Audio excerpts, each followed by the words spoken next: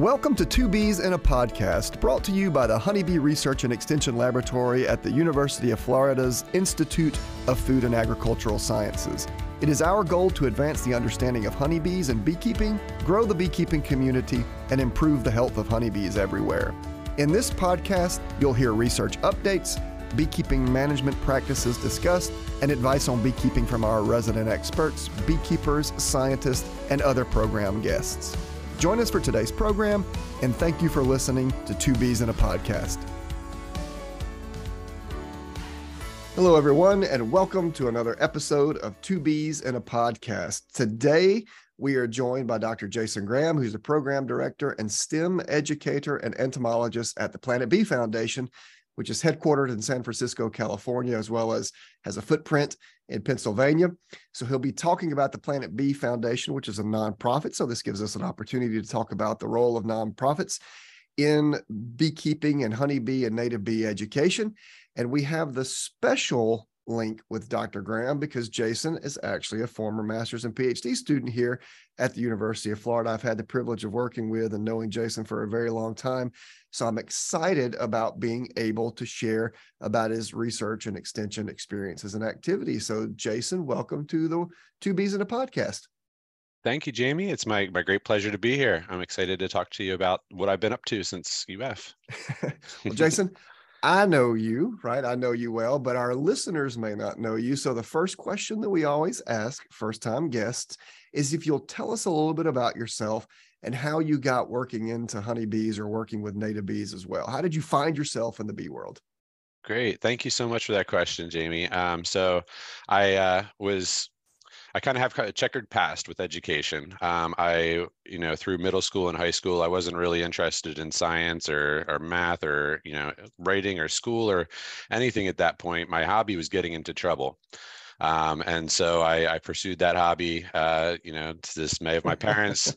And eventually I dropped out of high school, took about 10 years off. And it wasn't until I was living near Newark, Delaware, and I was thinking, maybe I'll go back to school. I took a few classes just for the fun of it, and to see, kind of challenge myself, see if I could do school again, and did pretty well. And I took one class in particular that was a lot of fun. It was Insects and Society. And so it was kind of the intro to entomology for non-entomology majors.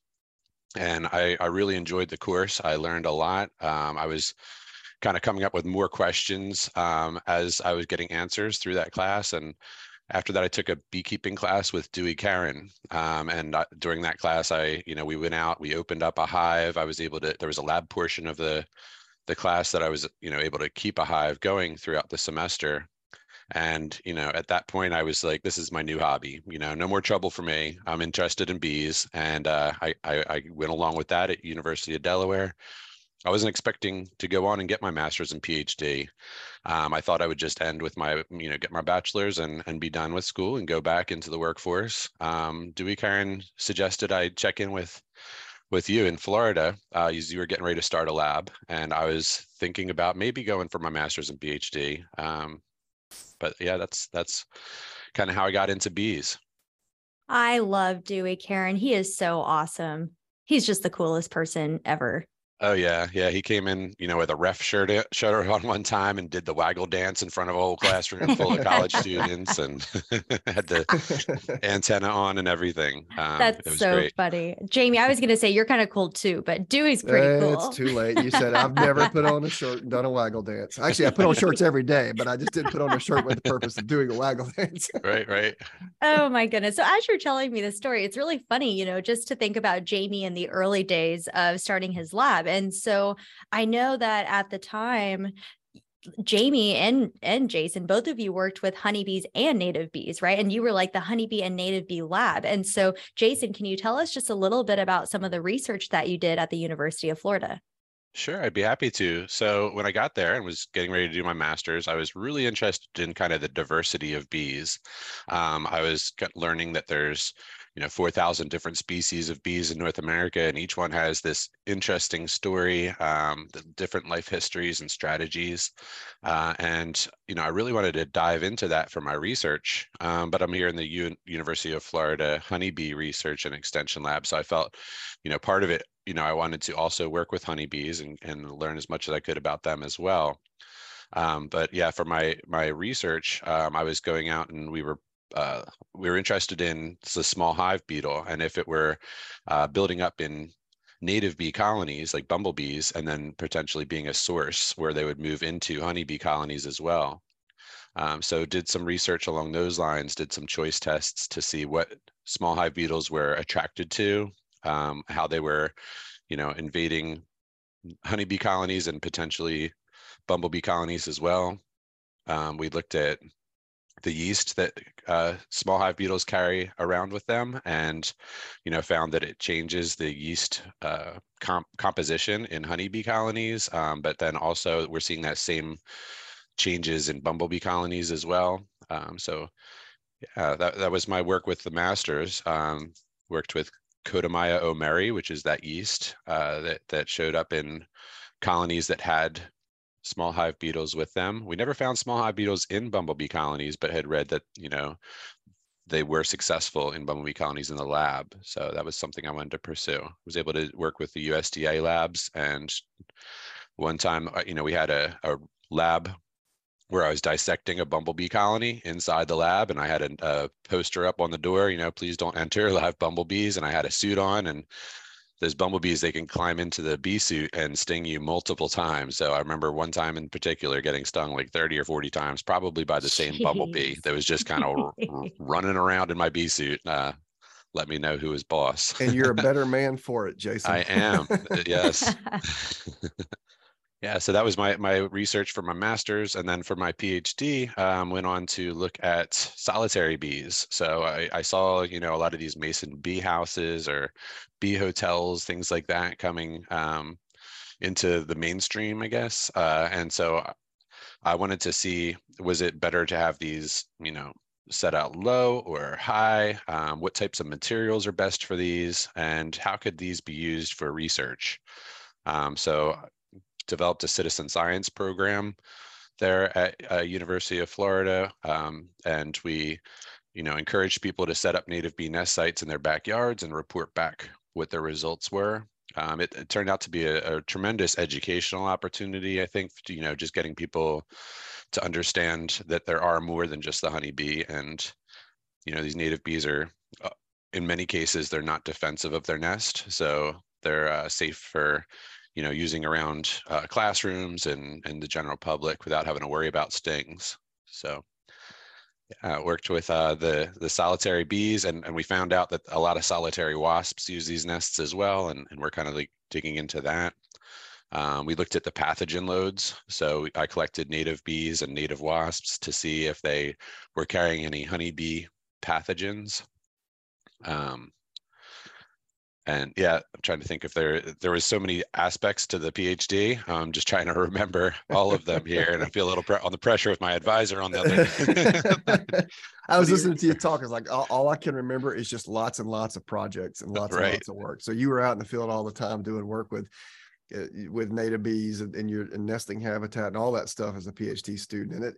And we're still getting publications out of those huge data sets that you have. So it's actually a really good time, Jason. I really enjoyed that. And it's neat, because that leads directly to my next question, which is, after leaving UF, you decided to continue to pursue research with bees, but you did that at the University of Hawaii, where you moved to Hawaii to study the endangered yellow-faced bee. Could you tell us a little bit about that process, where you ended up in Hawaii and what you were doing and how you ended up working with the yellow-faced bee?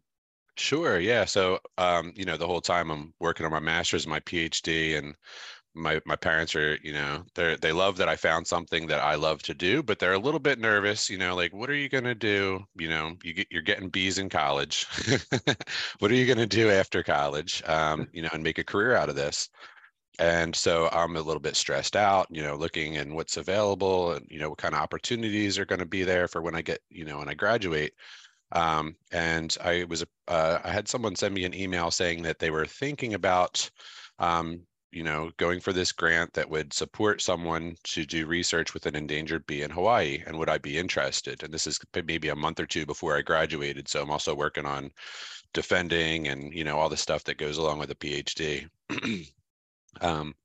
But I was very interested in it, and I was, moving to Hawaii was going to be a big jump for me, but it seemed like the perfect opportunity. So I moved to Hawaii and accepted the job, and I was actually, starting that position as I would have walked across the stage at University of Florida. So I missed my graduation, but I was there in spirit, and I was able to land in Hawaii. I worked with with University of Hawaii. So I had a position at University of Hawaii where I was a junior researcher, and I was going to be the lead researcher for the endangered yellow-faced bee work. It wasn't endangered yet. It was still just the Hawaiian yellow-faced bees, but they had been pushing legislation through for quite some time with the Xerces Society, and several other great people had done some amazing work to try to just get it to that point where they needed a bit more data to be able to consider it an endangered an endangered bee. So some of the research that I was doing was kind of feeding into that data so that it was able to become, protected under the Endangered Species Act. So it was a great opportunity. I worked with, at first it was Department of Defense funding, because they had found the yellow-faced bee on military land. And so they were, thinking about ways to mitigate that. So I worked a bit going on to bases and looking at populations there on the island. And then I was funded by U.S. Fish and Wildlife Service and Department of Land and Natural Resources. We ended up, finding these little populations of endangered bees, and I spent a lot of time in my office on the beach of Hawaii, looking at these flowers and, trying to see if I could find bees on them. And I set up some of those native bee nest sites that I was working on for my PhD. I set those up, similar setups on the beach, and just would check them every day and observe the bee in its natural habitat and try to figure out what challenges it was facing there in the landscape. Sounds like a really difficult job, doesn't it, Amy? I know. I was just about to say that. It was beautiful. Yeah. My dad came out to visit, and I put him to work. I was like, you're going to carry the backpack and the water bottle, and I'm going to carry all this gear, and we're going to go out and look at bees. And so it was great to have him out and be able to share my new position with him. And great opportunity. That's very cool. So Jamie and I have been interviewing beekeepers and talking about, ways to generate a revenue or just make a living with bees, right? And I think sometimes people forget the research, academia, nonprofit world. And it's so fun, from the education perspective, like you got paid to go out and look for bees on flowers, which is so totally cool. And so it's been really fun to hear kind of your experience of the transitions of, going from grad school to working, moving to Hawaii and everything else. And so since then you've moved to California. Is that correct? That is correct. Yes. Yeah. So my wife's in tech, and so she wanted to be in the Bay Area. And so she, we moved, and I was kicking and screaming all the way from Hawaii to California, but I love it here now too. And I started out here, there wasn't a whole lot of bee jobs. I was writing letters to all different universities and things like that, trying to figure out, what I was going to do next now that I was in California. I knew there was some great programs here, and there's a lot of good work around bees happening here. But I was a bit far away from, Riverside or Davis. And so I was kind of looking at what nonprofits were in the area, and I stumbled across Planet Bee Foundation. It was a great organization, a great group of people. It was started by a husband and wife, the beekeeping team that had kids in school, and they were doing a lot of work. They'd often, as beekeepers do, be requested to come into, as the school groups and talk about bees. So they kind of pivoted from being a honey company to being an education company, where they would, it's a nonprofit. They would go into schools and share what they knew about bees. And so I started out they had already been doing this for 7 or 8 years before I kind of arrived in California. And so they had already built up some good clients there in California, and I was working as a volunteer with them to help manage some of their hives. One of their very first clients was Google. So start small, right? Yeah, right. They had hives at Google. They have a blue team, a red team, a yellow team, and a green team. And each of those teams manages a hive, and they compete to see, who can get the strongest hive, who can get the most honey. And then at the same time, they're kind of working together to learn alongside each other about bees and beekeeping. So I was able to work with them and some of our other clients here in California, and really loved it as a volunteer for about 4 years before I was that they were able to get funding and brought me on as a full-time employee.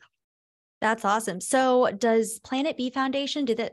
I know you were just talking about honeybees, but does it just focus on honeybees, or do you also work with native bees as well?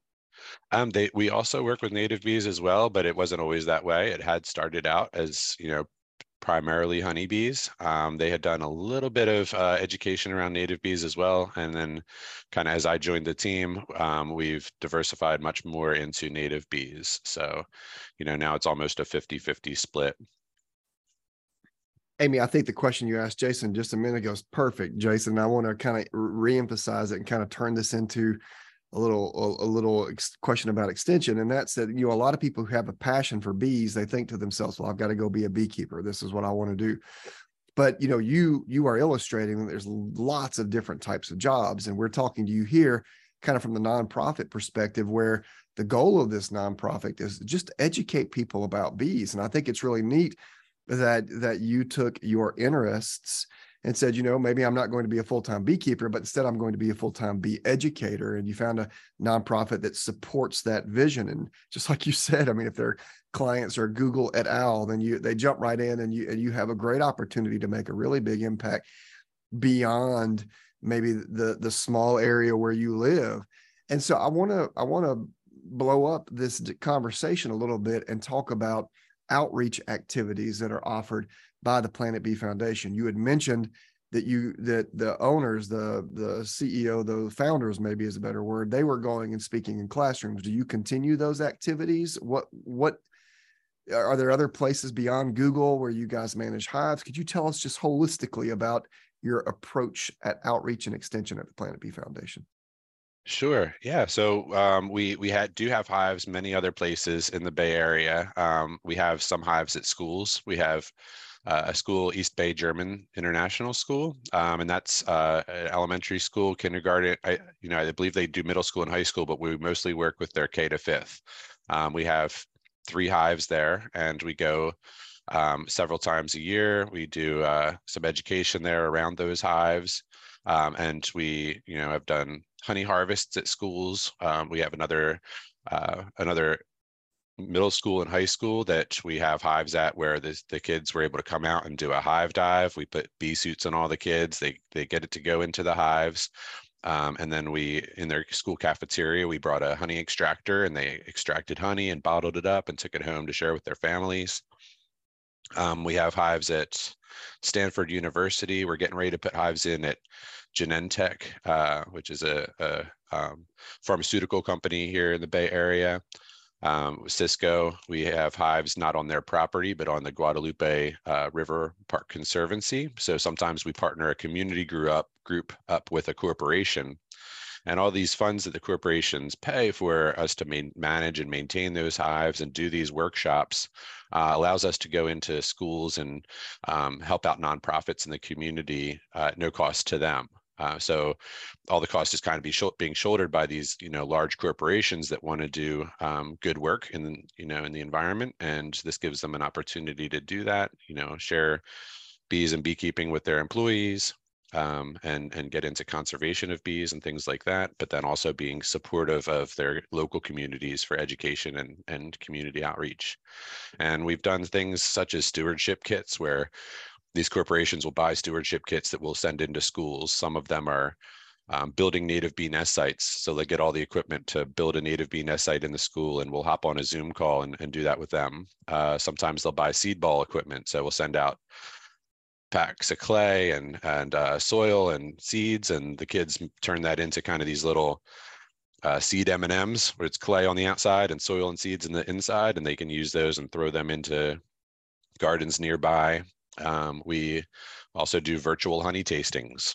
So I've done that with Epic Games and a few other tech companies in the area where I guess since COVID, a lot of these companies, the employees are working from home. So this offers a good opportunity for them to still get together and have kind of that fellowship, online, where they're all tasting the same honey and having kind of that similar experience. We drop ship it to them, and then I go through a whole presentation on a Zoom call about how, the honey is made and processed, um, and talk about the seasonality and the different varieties of honey. And yeah, it's a fun time. Oh my goodness. My brain, I'm like, I have so many ideas and just I have so many thoughts. And what a great idea, to do like virtual honey tastings. And I know like some programs would do that during COVID, right? Because they didn't really have a choice and they had to do something like that. But it seems like you all were really on top of your game. So that's pretty cool to hear. Thank you. Yeah, we are kind of getting more into hybrid because it's it's time consuming to go into a classroom. We need to go and get all the tabling things, the educational tools and things like that we're going to bring. Sometimes we'll bring an observation hive into a school, and we love to do that in person. But sometimes, that could take half a day to visit one school, whereas, going virtual, we can, reach 5 or 6 schools in the same amount of time in these little 45-minute lessons and things like that right from the computer. So we're kind of trying to balance that out now and offer more virtual where we can, and still, maintain those local in-person events as we can as well. Yeah, so I actually had another question about just the logistics of partnering and collaboration, with some of these bigger corporations. So can you elaborate just a little bit? I mean, how would one just say, hey, we're going to collaborate with Google, right? So what does that look like as far as logistics go and program planning? Yeah, so a lot of the times it's been these companies reaching out to us, and even in the case of Google, they were looking for something to do with beekeeping. That they were interested in having a workshop or a training around beekeeping, and so they went on and looked for Planet Bee. They used Google.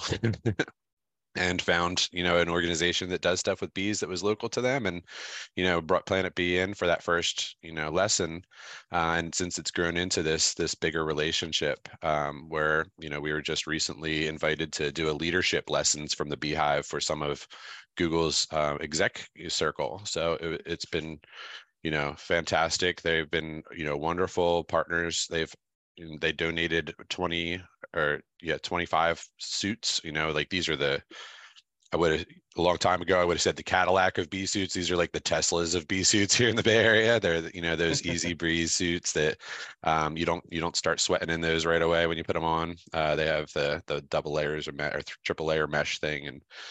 And so they've been donating those. And so we're able to use those with our schools and local community organization hive dives and things as well. So it's been really fantastic.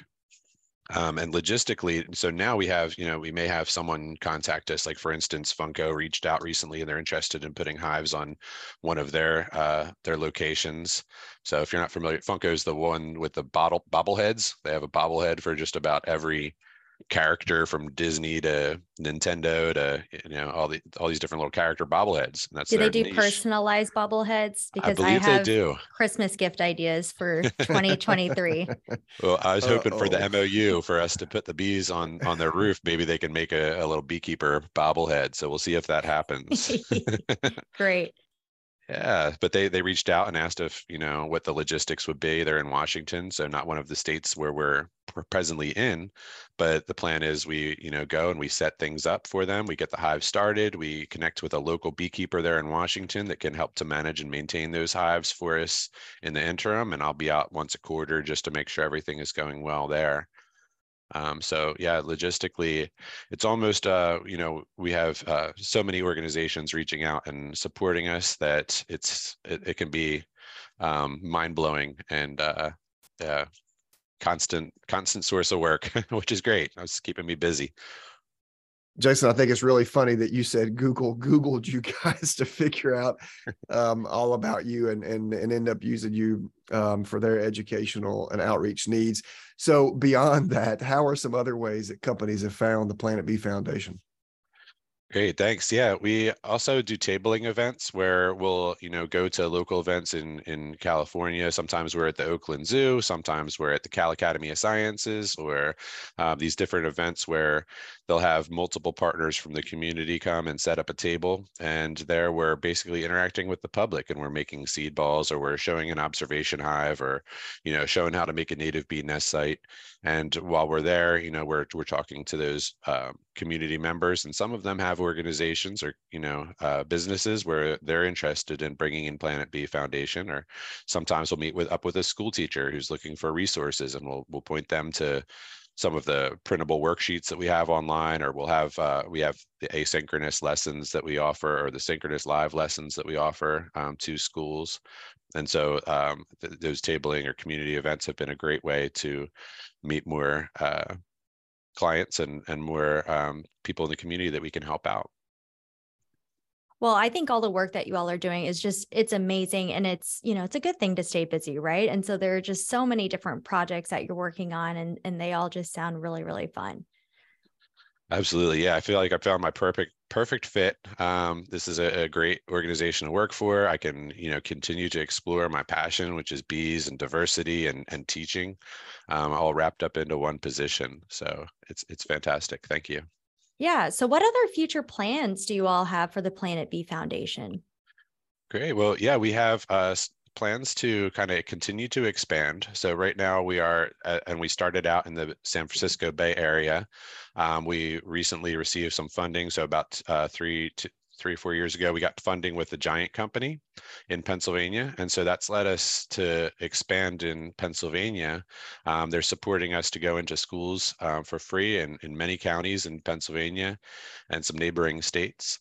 And, I'm just getting back from a trip to the Pennsylvania Farm Show, which is kind of the biggest agricultural show on the East Coast, kind of a big conference. And they had 4-H kids there brushing goats and feeding cows and so on. And I had a table up there where we were talking about bees as well. Did a couple talks there at the farm show.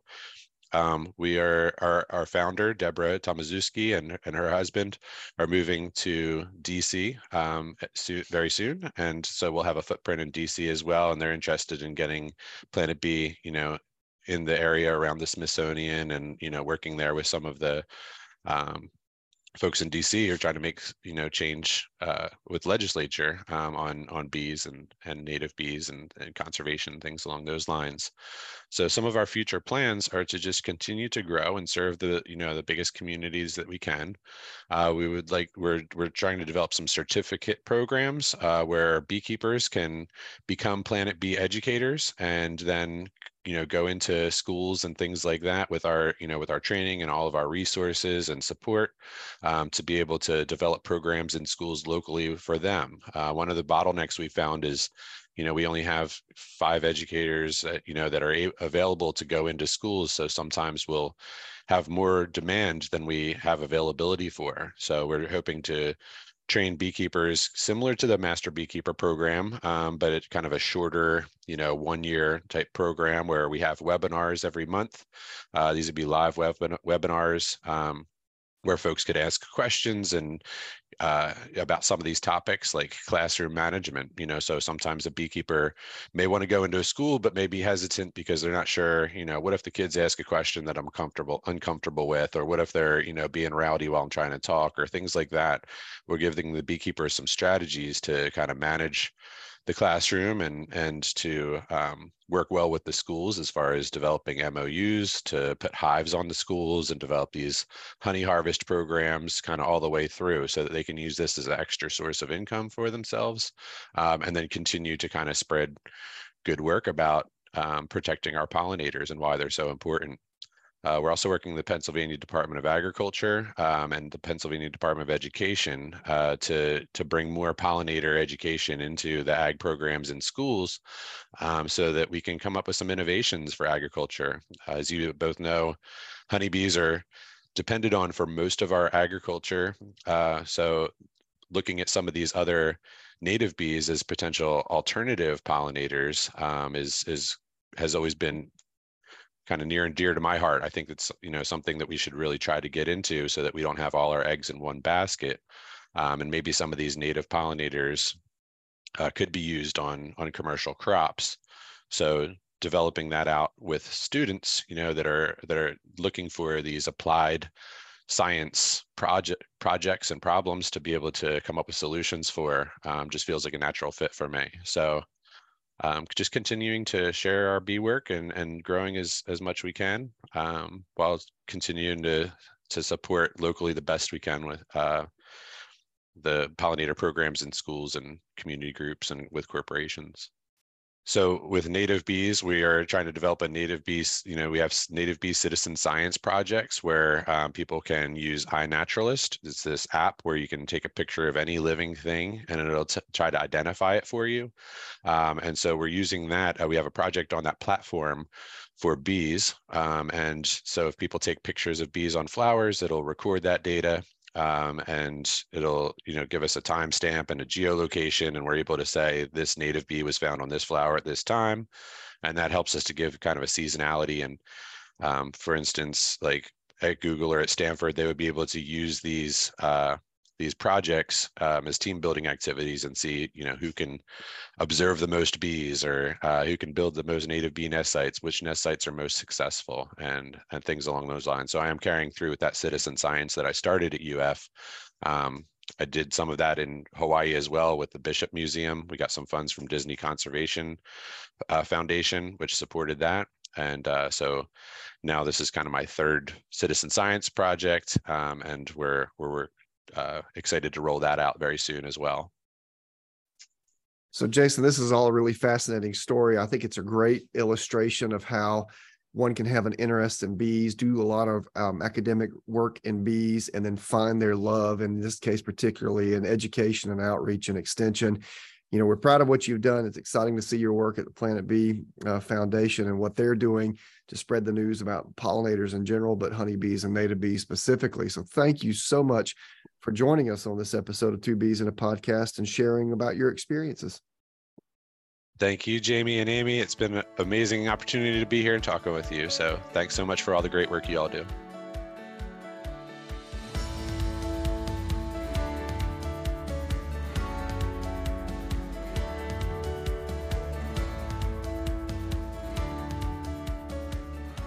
Jamie, I sound like a broken record because I'm just like, every time we talk to a beekeeper or someone who's in the industry or someone working with any bee related thing, it's so fascinating because there are just so many different people, so many different opportunities. And it's just really fun to talk to people about their jobs. I was thinking about one of the things Jason was saying while you were making that statement. And it's this idea that, my parents were asking me, what am I going to do with that degree? And a lot of people think that, I've got an interest in bees. I've kept some bees. So I guess beekeeping is the thing that I have to do, right? Commercial or sideline, or need to make money that way. But there's lots of other ways. And Jason just illustrates another example of how one can pursue their love with bees in a very unique way. And even if you're a beekeeper out there and don't want to do full-time kind of nonprofit work, there's still an opportunity to do part-time nonprofit work. And I think Jason, the Planet Bee Foundation, they really illustrate that well. So it's exciting to talk to him and hear about yet again another way that people can dive straight into their bee passion. Yeah. And something else that he had kind of mentioned was that, he had gone through academia, he worked for academia, and then he actually started volunteering with them. Right. And so I feel like there's so many volunteer opportunities out there, but just to get involved with kind of like your local community, and especially if you're able to help just the local wherever you are. Yeah, I like that. And I like the fact that even the organization they're working with is expanding beyond local, but what's interesting is that they started in schools. I really like that idea. I know that, our program focuses heavily on adult beekeeper education because those are the individuals keeping bees now who have the issues that we need to help them with. But listen, I tell you, today's young generation is just being inundated with messaging about honeybees, beekeeping through programs like this, through nonprofits and even programs like ours. And I think it's going to create a wave of well-informed good intentioned individuals who are going to have honeybees and pollinators right at the forefront of what they think about when they think about environmental stewardship. And that's really exciting to see. It's everybody's favorite game show, Stump the Chump. Welcome back to the question and answer time. Jamie, we've got 2 questions specifically about ants, and then we have 1 question about bees. Okay, well, good. So I'm not an entomologist, Amy. Oh, I had to say that. Oh my gosh. I think you've said that in a past so, episode, by the way. That's an old right joke. It was right there.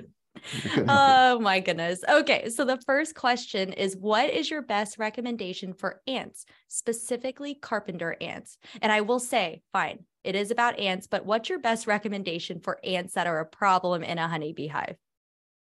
Yeah, so this is a really good question. And fortunately, I have a good answer, but it's not an answer, Amy, that originates with me. It's an answer that originates with Dr. Bill Kern. So for the benefit of all the listeners here in our Department of Entomology and Nematology at the University of Florida, we've got the benefit of having a faculty member named Dr.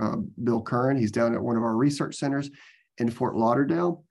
And he actually wrote a document called Ant Control in the Apiary. It's one of our University of Florida EDIS documents. We need to make sure and link to this document in the show notes because, as you've noted, Amy, the first 2 questions are about ants, and this document really, really, really addresses those questions well. And for our listeners outside of Florida and from around the world, this document's also relevant to you. Everything that Dr. Kern put into this document is really relative to anyone struggling with ants in their bee colonies around the world. All right, so Amy, to answer the question, the way that Bill teaches about ants in the apiary is he says that ants are broadly split into 2 kind of big categories.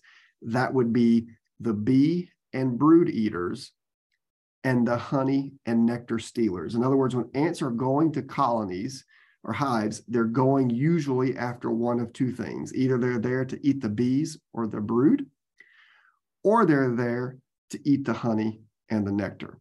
And the reason this is important is because you need to know what they're going after in the first place in order to treat for them later on. So for example, this questioner asked about carpenter ants. Now I'm going to take the questioner at face value. I'm not really good with my ant species. I'm a honeybee guy, but assuming that the identity was correct, if it truly is a type of carpenter ant, then carpenter ants can be brood and bee eaters. So if you were going to try to control carpenter ants, you would go kind of down one road than if you were going to say control the Argentine ant, which is a honey and nectar stealer.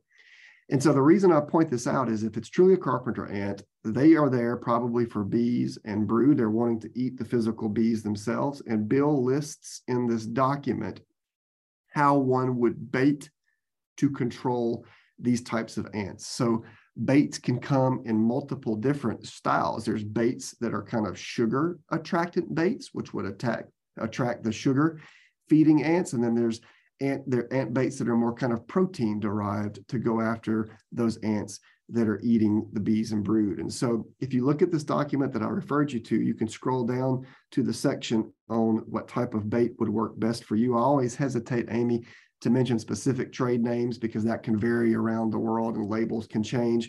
But if you look in that document that we'll link in the show notes, it talks within the baits about how to bait either these kind of protein feeding ants, the ones that are going after bees or brood, or these sugar feeding ants, the ones that are going after honey or nectar. I will say ants can be using honeybee colonies for a third reason, and that is for shelter. In my own apiary, for example, before I've had ants nesting up under the lid of the hive and things like that. And so you might have to take a slightly different strategy. But baits, especially toxic baits, are really good ways to knock out the ants that are visiting those colonies. And I'll mention too, probably most beekeepers I know, rather than using toxic baits around their hive, which bees might be attracted to themselves, they go for ant exclusion, which is another strategy one can use for keeping ants out of your hives in the first place. Yeah, Jamie, I don't know if you remember, but we actually had Dr. Bill Kern on one of our OG original podcast episodes. Do you remember having him? That was when we were like, that was pre-COVID. Yeah, I do. In fact, when I was answering this question and I'm looking at his Edith publication while I'm answering the question, I was sitting here going, Bill talked about ants in the apiary as one of our first episodes of our first season. So you guys could go back and listen to that one. There'd be a ton of information in that podcast episode, no doubt. Yeah, absolutely. So you just mentioned exclusion. And so that actually takes me to my second question for today. And the questioner has asked, is it effective to place aluminum cookie sheet pans coated with Vaseline placed upside down over concrete blocks to prevent ants from coming into the hives? Have you heard of this before? And do you know if it is effective? So, Amy, I've heard of things like this, and I will tell you that this is just a classic exclusion device. So again, I'm going to reference Dr. Kern's document through this. He devotes about a third of the document to identifying the ant. Like I said early on, knowing which of the two groups of ants you have is going to dictate your control strategy. The second third of the document is all about baits. Are you attracting them to a proteinaceous bait? Are you attracting them to a sugar bait? And then which toxin are you using and how do you keep it away from the bees? And the third part, Amy, of his document is exclusion. And if you scroll down in that ES document about exclusion, you'll see hive stands of all types of configuration.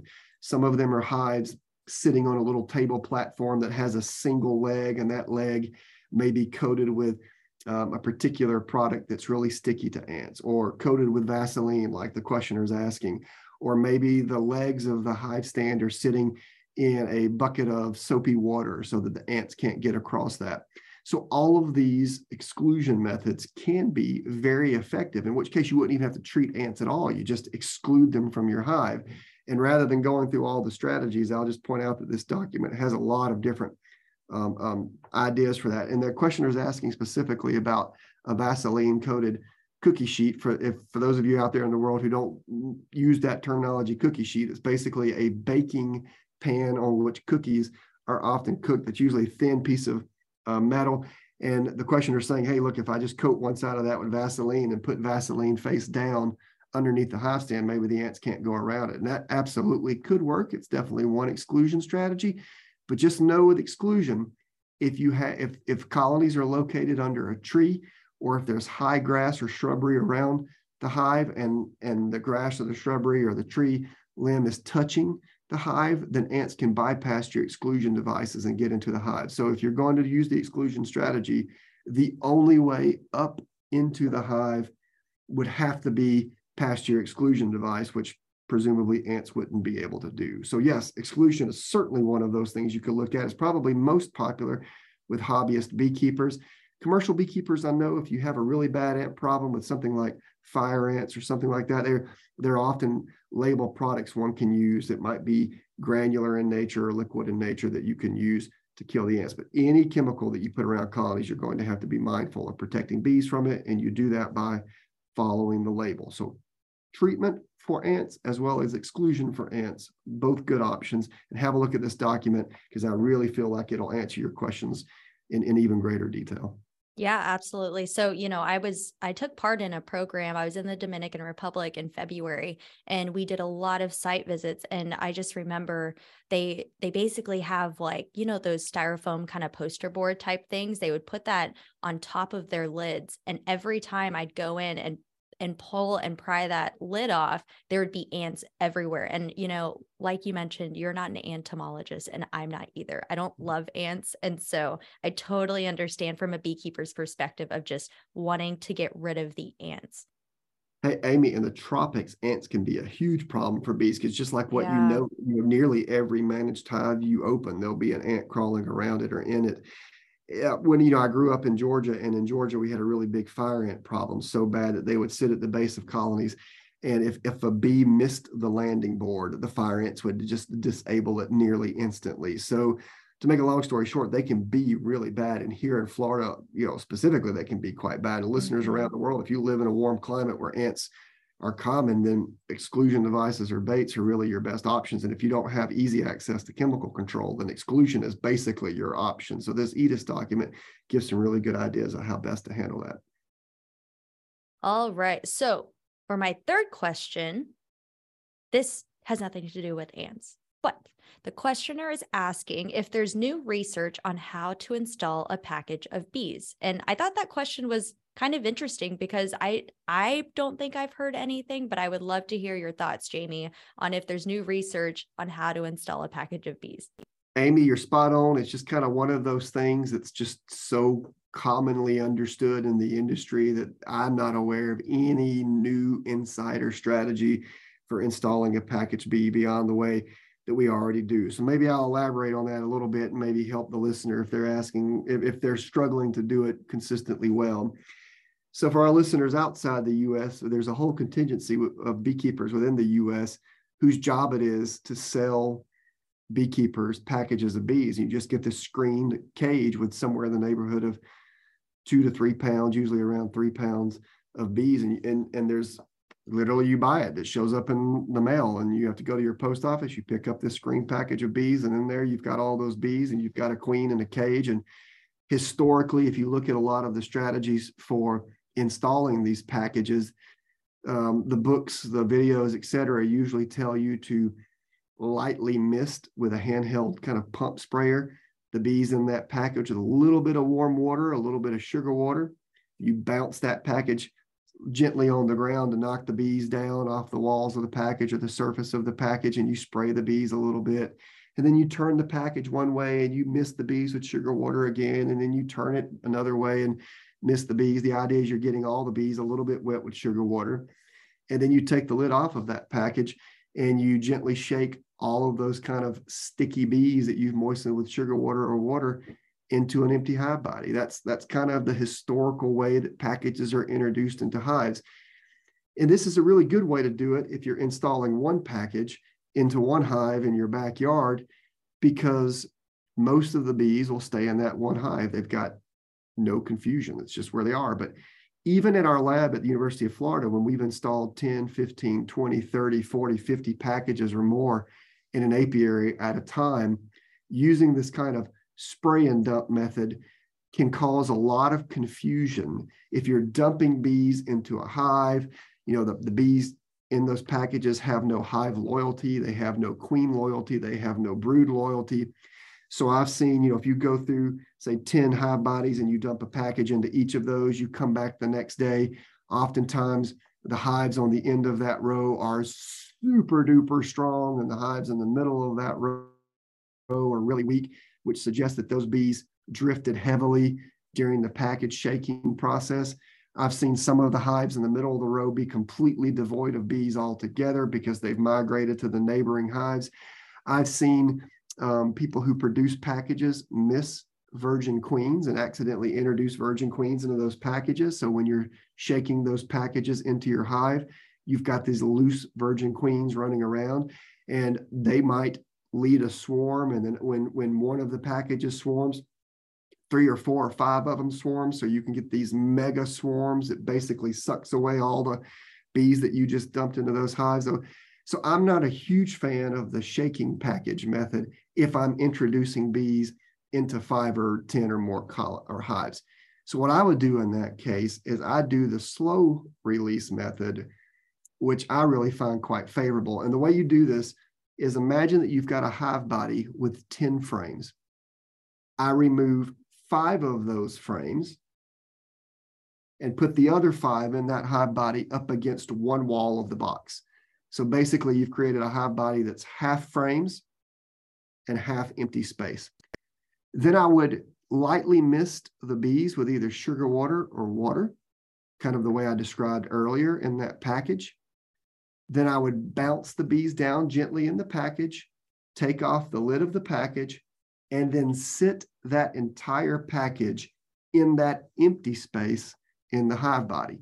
And over the next few hours, they will slow release themselves out of that package onto the neighboring frames. And the next day I might come in, remove the now empty package or mostly empty package, and replace those 5 original frames that I removed. And this slow release has been a really good way to limit the chaos often associated with heavy drifting of newly introduced bees or those errant swarms of newly introduced bees. So anytime I slow release, I do it that way. I might even do it in the evenings so the bees don't have a lot of time to to drift or to swarm and to cause all this chaos. They're working up against nighttime, so that can help. I also might reduce the entrance a little bit to limit the flow of bees out of the nest in that kind of chaotic scene. And just as a final FYI for what it's kind of worth, I personally don't like misting bees in packages with sugar water because the sugar water is sticky and it gets over absolutely everything.